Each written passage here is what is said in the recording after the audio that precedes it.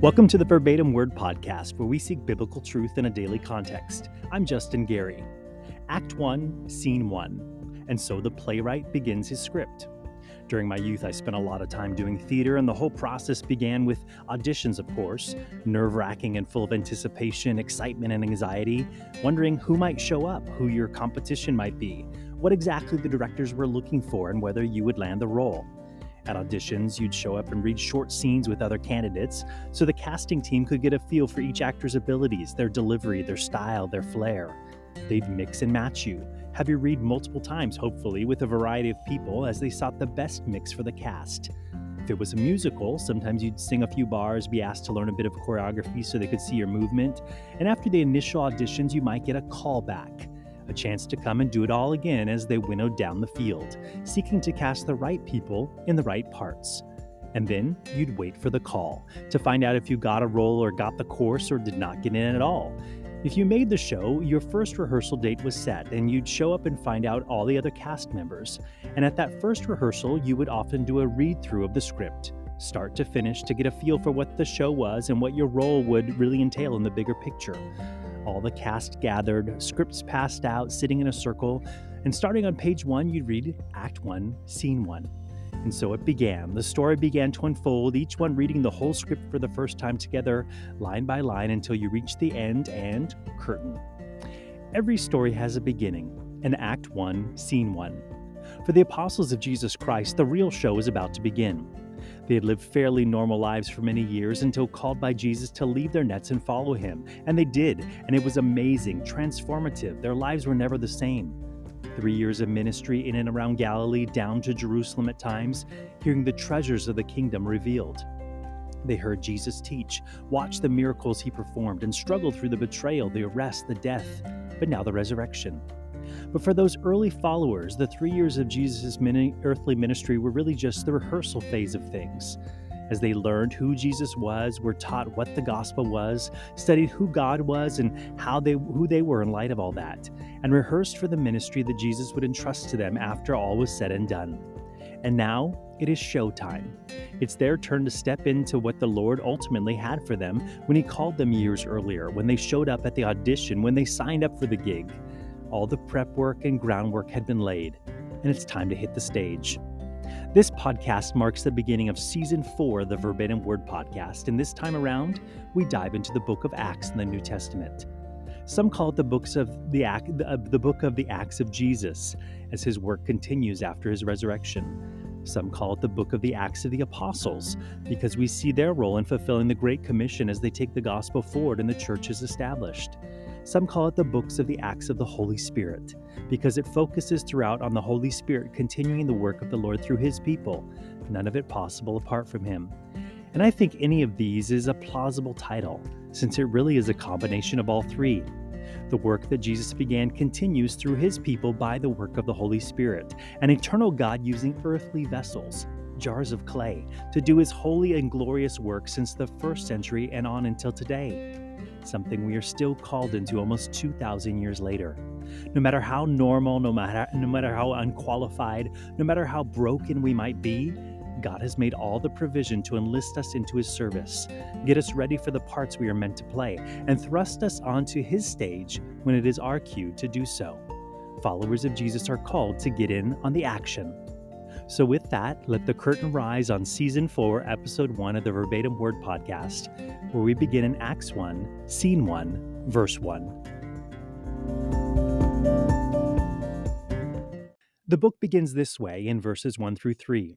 The former account I made, O Theophilus, of all that Jesus began both to do and teach, until the day in which he was taken up, after he, through the Holy Spirit, had given commandments to the apostles whom he had chosen, to whom he also presented himself alive after his suffering by many infallible proofs, being seen by them during 40 days and speaking of the things pertaining to the kingdom of God. Here we have a prologue to what is written. The author refers to the former account that he made of all that Jesus began both to do and to teach. Most scholars agree that the author is a man named Luke, the same who wrote the gospel that bears his name, the Gospel of Luke, and that was the former account he's referring to, and this is the continuation, part 2, the sequel. In the Gospel of Luke, he wrote of all that Jesus began to do and teach until the day that he was taken up, his ascension. And now he writes more of what Jesus continued to do and to teach after he was taken up in his ascension. It's generally accepted that Luke was a doctor, a physician. To become a licensed physician in the Roman Empire, you had to complete your schooling in Rome, and then you were licensed to practice medicine. Many people had private doctors, servants trained in medicine to tend to the family. The family saw a servant or slave who had a great aptitude, and they sent him off to be trained as a physician and paid for it. And then the servant would return to serve the family. There are perspectives that perhaps Luke was the family doctor for this man named Theophilus, but was then sent or released to become the private physician for Paul. We know that Luke joins up on the journeys of Paul in the book of Acts. In chapter 16, when the pronouns changed from they to we, Luke is now part of the team. He became part of the entourage in some parts of the mission trips.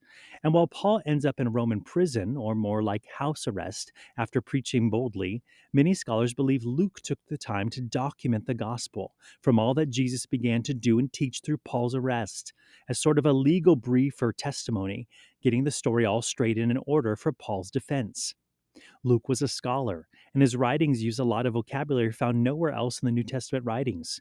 Luke's gospel uses a lot of medical terminology not used in the Gospels. Interesting as well, he's the only Gentile author in the New Testament. So cool, since the gospel is for Jew and for Gentile. And his writings combined, the Gospel of Luke and Acts, make up 26% of the text in the New Testament.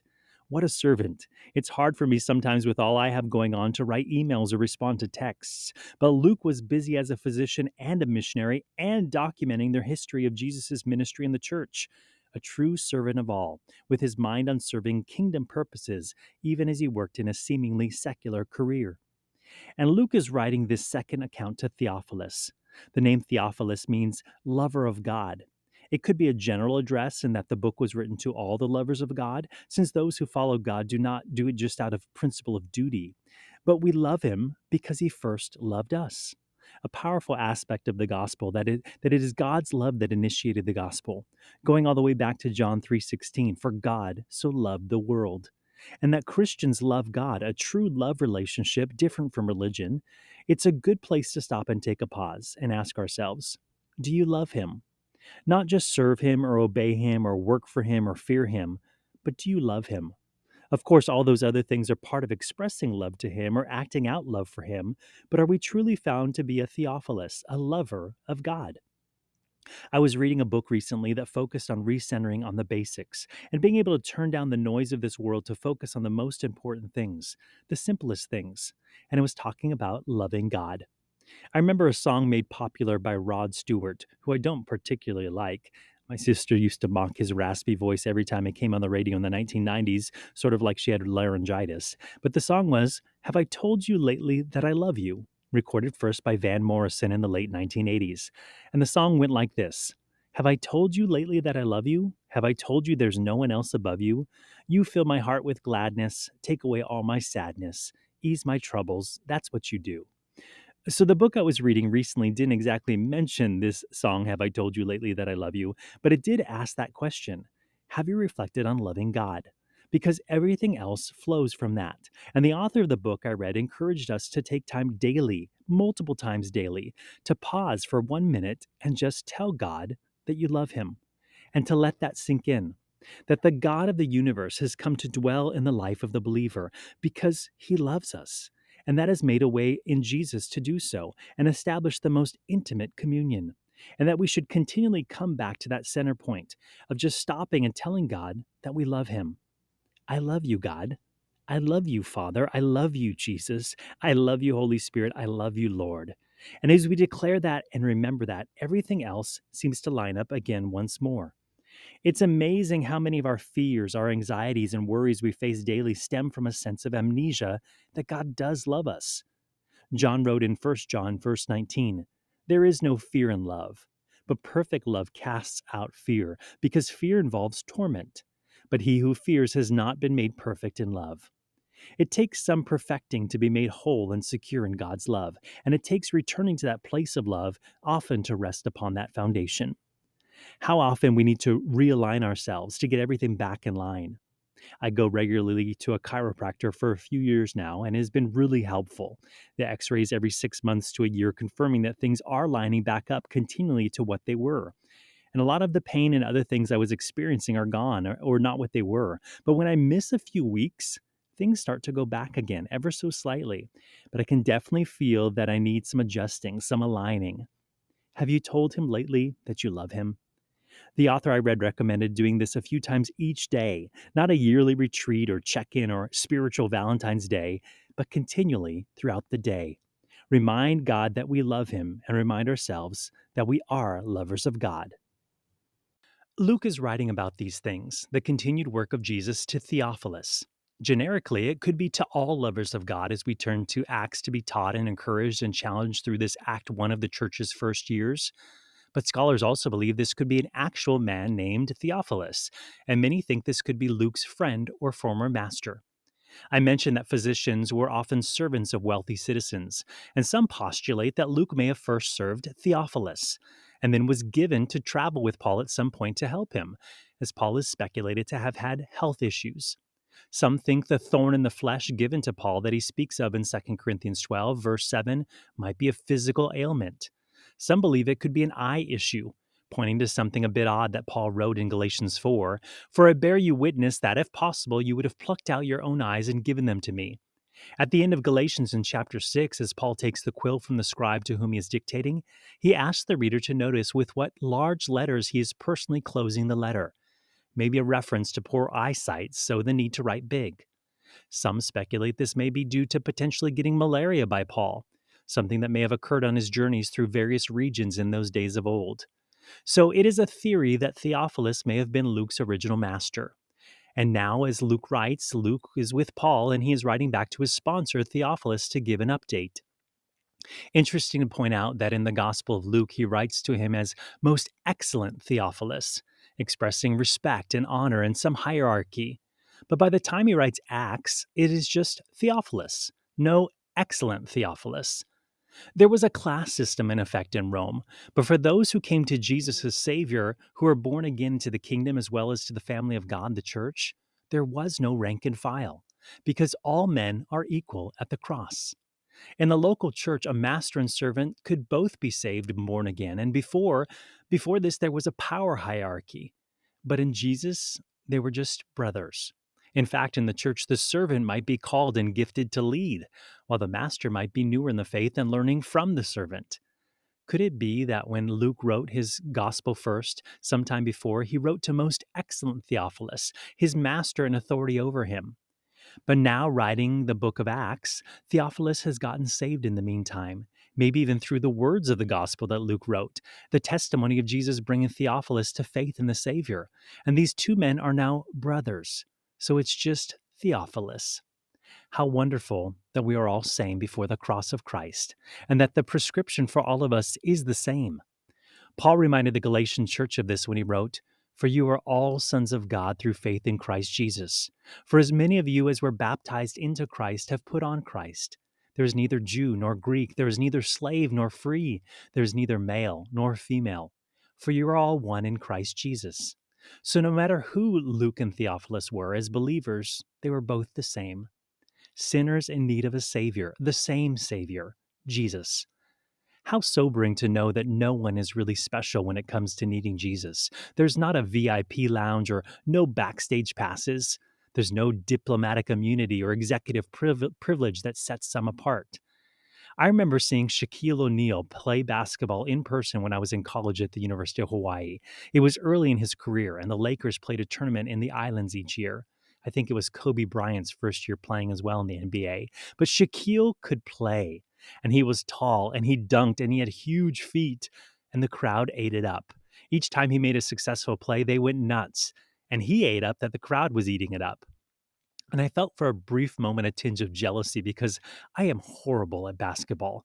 And Shaquille made it look so easy. Now, granted, there is some natural ability to take into account, and I'm not exactly a towering giant by nature. That hoop and net are a bit further out of my range than Shaq's. But in the jealousy, I had this thought. Before the basket, Shaq and I were not equal. He had a much greater advantage. But before the cross, we stood on equal ground. had just as much of a chance. I was just as close to the cross of Christ as he was. The cross was God's prescription for both of us, for any of us when it comes to salvation. And what a comforting thought that is, isn't it? And we look again at this prologue. The former account I made, O Theophilus, of all that Jesus began both to do and teach, until the day in which he was taken up, and after he, through the Holy Spirit, had given commandments to the apostles whom he had chosen, to whom he also presented himself alive after his suffering by many infallible proofs, being seen by them during 40 days, and speaking of the things pertaining to the kingdom of God. Luke has more to write. The gospel he wrote was not enough. Jesus began to do and teach in the things in the earthly ministry, but the work continues. Because though the religious officials tried to silence Jesus and the message, and though the Romans became participants in attempting to stamp out Jesus and his followers, Jesus presented himself alive after his suffering with many infallible proofs. Jesus was alive, and his ministry continued. And that is what Luke will write about in these forthcoming chapters: the birth of the church, and the way that the gospel spread in those first decades. And Luke says a key thing in verse 2 that will become a thread throughout the book of Acts. He wrote, "Until the day in which he was taken up, after he, through the Holy Spirit, had given commandments to the apostles whom he had chosen." Luke has a clear grasp and focus of the Holy Spirit. He even makes the observation of Jesus' ministry, that through the Holy Spirit, Jesus had given commandments to the apostles. Jesus had a Spirit-filled ministry. In the Old Testament, the Spirit came upon certain people at certain times for certain purposes, God's presence overshadowing them, empowering them to be participants in the work of God. And the Gospels record that Jesus was God, a divine nature, fully God and fully man, but that at the start of his public ministry, at his baptism, the Holy Spirit descended upon him like a dove. It's recorded in all four Gospels. And Luke mentions the Holy Spirit right from the start, because with the ascension of Jesus, the Holy Spirit is the primary member of the Trinity working in and through the church to fulfill its mission. He's the member of the Trinity that in many ways is at the helm of Jesus' earthly ministry that continues in our world, and that we are invited and charged to be a part of.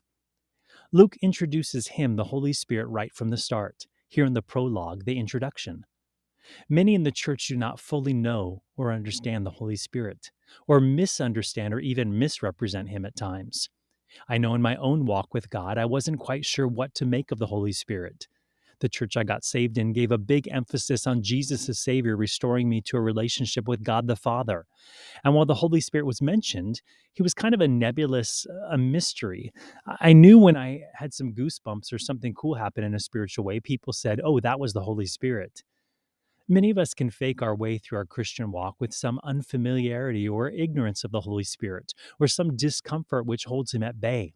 But just who is this masked man? Who is the Holy Spirit? He's the third person of the Trinity, and he is all-knowing, all-present, all-powerful. Same heart of God, same essence of God, because he is God.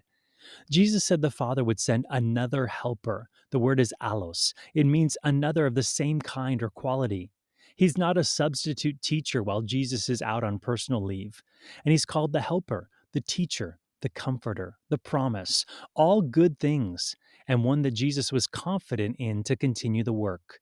As Jesus had been with the disciples, so the Holy Spirit would be. But Jesus saw it as a new and improved way, in essence. In fact, in laying out more on the Holy Spirit in John 14, verse 16, Jesus said, "He who believes in me, the works that I do, he will also do. And greater works than these will he do, because I go to my Father." That's a pretty bold statement.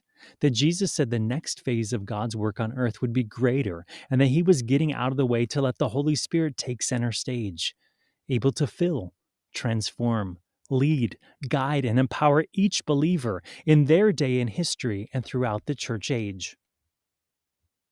So how is it that the Holy Spirit is so qualified and available, but the church and believers seem at times to ignore him being there or not know that he's available, nearer than we can imagine? We were sitting in church one Sunday, sitting in a section we normally don't. And during the break after worship and announcements and before the teaching, we met a gentleman sitting behind us, and he asked about my t-shirt. It was one from my sister's boutique company, Ivy & Co., and emblazoned across the front was the word Ohana, which is Hawaiian for family. a word much of the world knows now because of a Disney movie called Lilo and Stitch, in which was said, Ohana means family, and family means nobody is left behind or forgotten. So there in the church with the shirt that said Ohana, the guy asked about the shirt, and I shared the story of my sister's products that highlight Hawaiian words. And then we returned to our seats to attentively listen to that day's sermon. 50 minutes later and a few closing songs later, once the pastor had dismissed us, we resumed our talk with the man behind us. The conversation led to our background in ministry, and the man asked if we had ever been involved in pro-life ministry. We shared that it was not a primary ministry, but that we knew of a local one that we supported called Crossroads Clinic, and that we had helped fundraise with their annual Walk for Life for a few years. We asked if he had heard of Crossroads Clinic, and he simply said, "Tell me more about them." So we did as much as we knew. A local pregnancy clinic reaching the abortion-minded, offering free ultrasounds and sharing alternatives with clients and the gospel, and a dynamic ministry in not only saving babies, but sharing the gospel with fruitful results. Well, the gentleman to whom we were telling about the clinic that we supported smiled a sort of devious smile, and he said, "Well, actually, I have heard of Crossroads.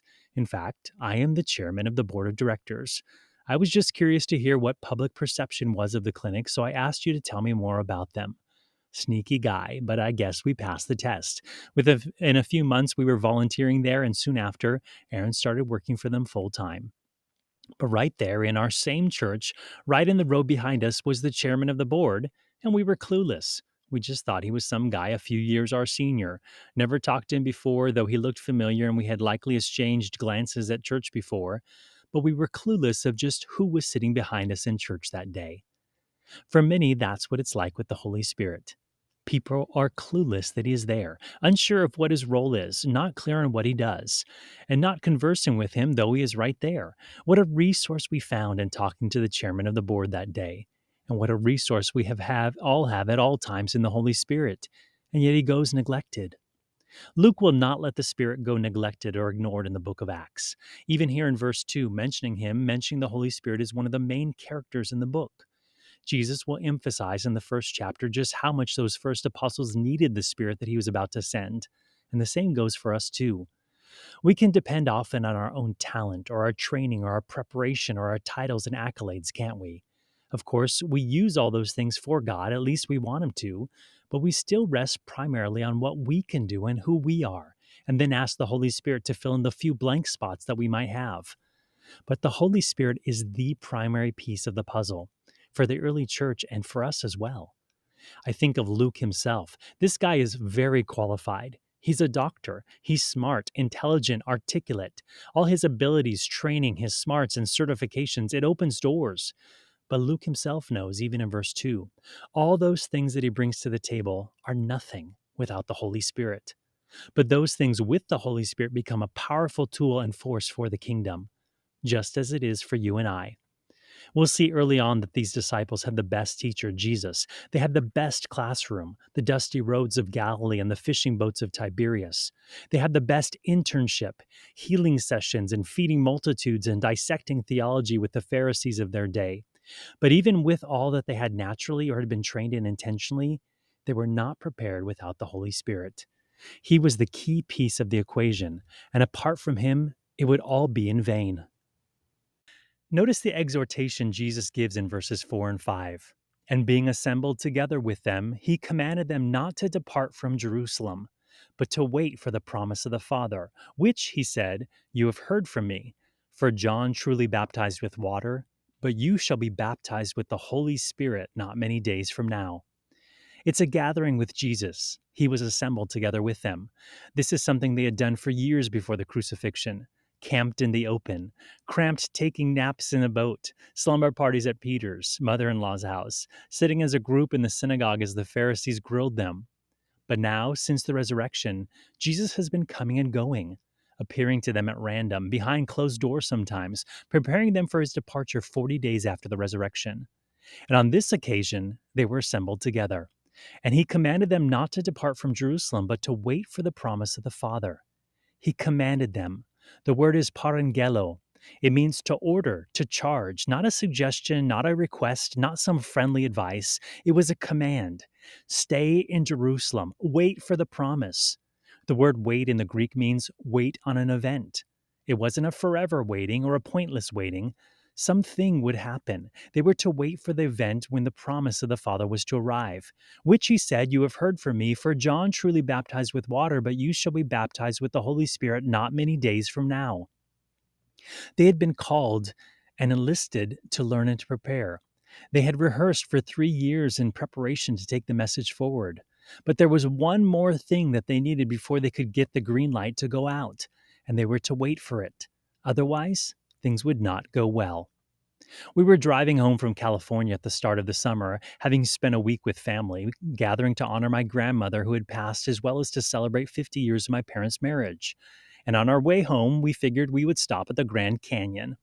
Erin had made a quick stop with her dad there some 20 years ago. When she moved to California, they pulled into the parking lot, took a look, and then drove on. But I had never been there, and together we had not. And so before going to California, we threw the tent in the car, an air mattress, and some sheets. So I didn't pack any blankets because, in my understanding, Arizona, the state where the Grand Canyon is located, well, Arizona's hot. In fact, on our way to California a week earlier, it was hot. Temperatures in the hundreds near Phoenix. That's in the 40s when it comes to Celsius for our international listeners. We drove through the desert, and it was desert, hot as hot can be. So in my mind, you need sheets if we were to stop at the Grand Canyon and tent camp.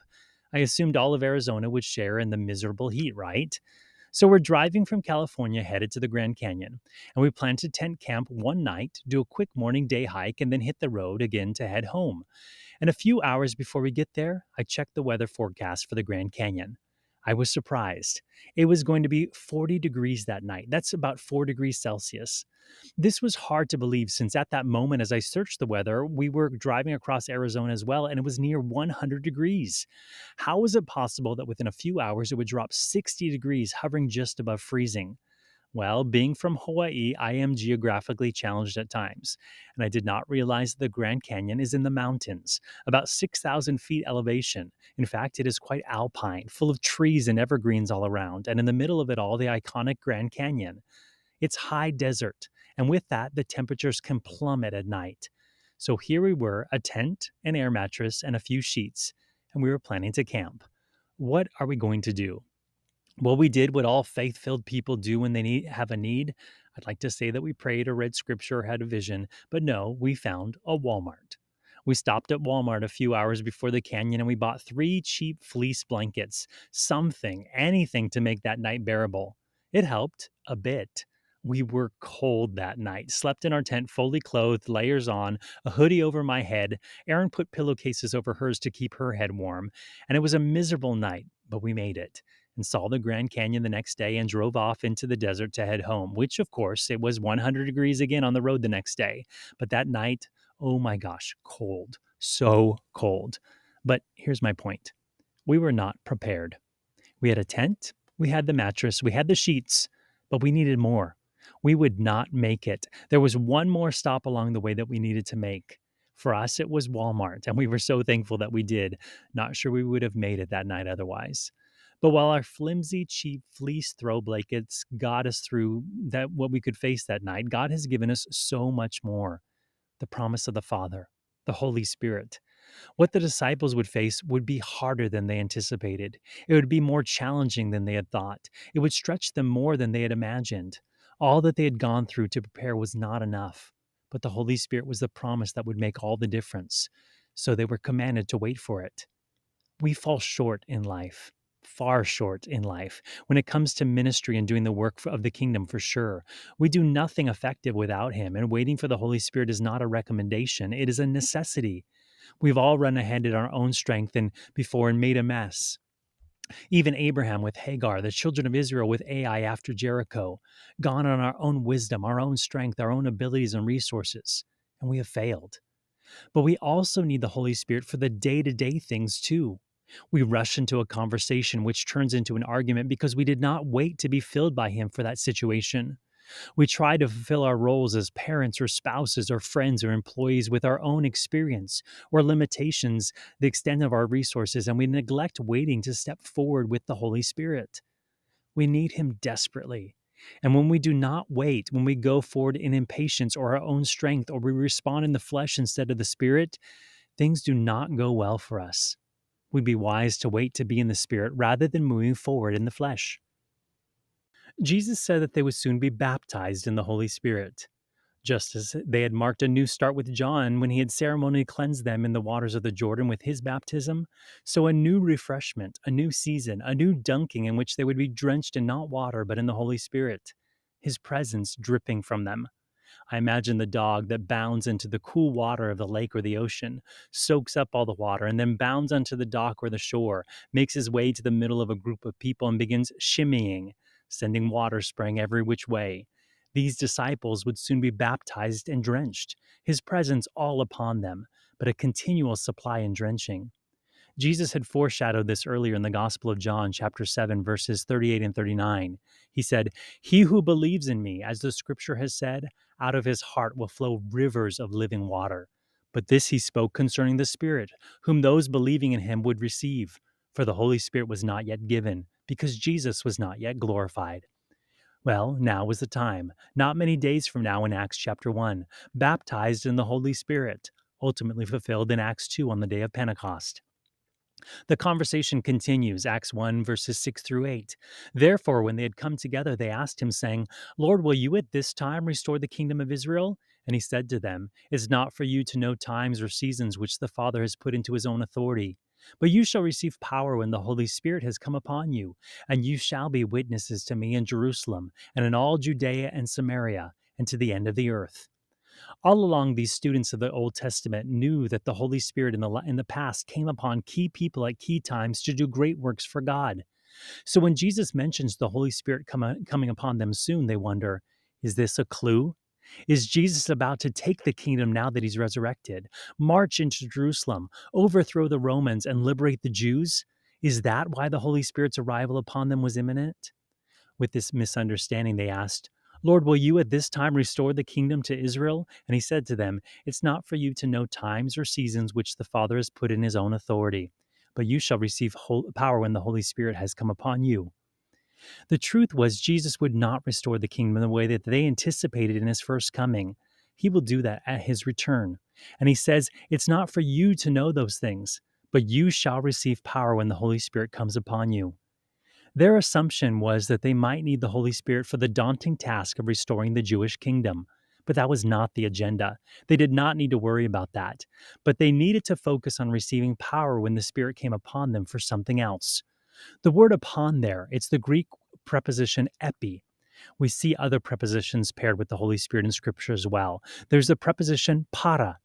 He is alongside, he's with all of us in the world, an all-present Holy Spirit alongside us, arms around our shoulder, gently seeking to draw us to Jesus. There's the preposition en. He is in us, as he seals the believer as his own, marking us as his property, his belongings in this world, a deposit sealed for pickup at a later time. And here, the preposition epi. He will be upon us, overshadowing our limitations, a dynamic presence that is not limited by our limitations. That is what they would be waiting for and receiving, but not for some political coup they anticipated. We read, "But you shall receive power when the Holy Spirit has come upon you, and you shall be witnesses to me in Jerusalem, and in all Judea and Samaria, and to the end of the earth." They would receive power. They wouldn't earn it, or deserve it, or work for it. Receive it.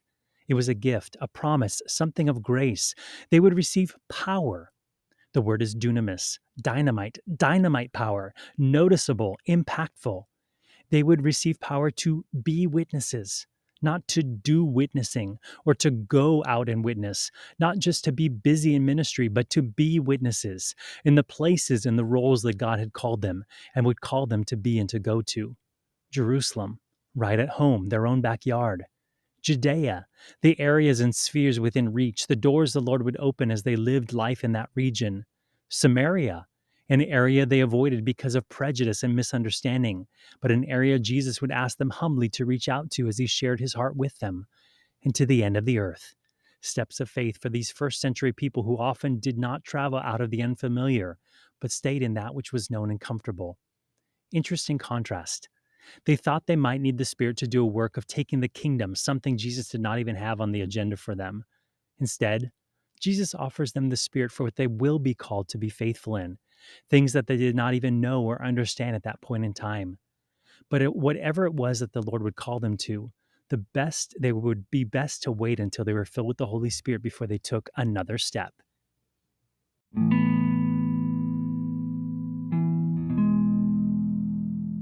Some people have recurring nightmares, like showing up at school and not having studied for the test or something.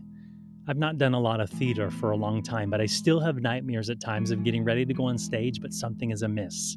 I don't know the script, or the scene, or even the play that we're doing, or I'm not wearing the costume. In essence, I am not ready. Same with us and the Holy Spirit. We are not ready until we are filled with Him. And we do not need to be the pastors or evangelists or super Christians of the world to qualify for a measure of the Holy Spirit in our lives. We all need Him if we are to live a life that brings Jesus glory. Sometimes we might say, I have just a small part though. I probably don't really need the Holy Spirit. It's not true. We all need it, even in the smallest areas of life.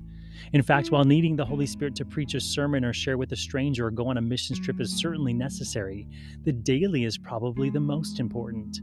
We need Spirit-filled parents, spouses, employees, citizens, neighbors. Can I encourage us all to seek the Holy Spirit daily? I think there is one baptism of the Holy Spirit, but subsequent fillings, since we leak a lot. And an acknowledgement that we need to be filled again is not met with a scolding or a, what are you talking about? I gave you some Holy Spirit last week. What did you do with Him? Where did you leave Him?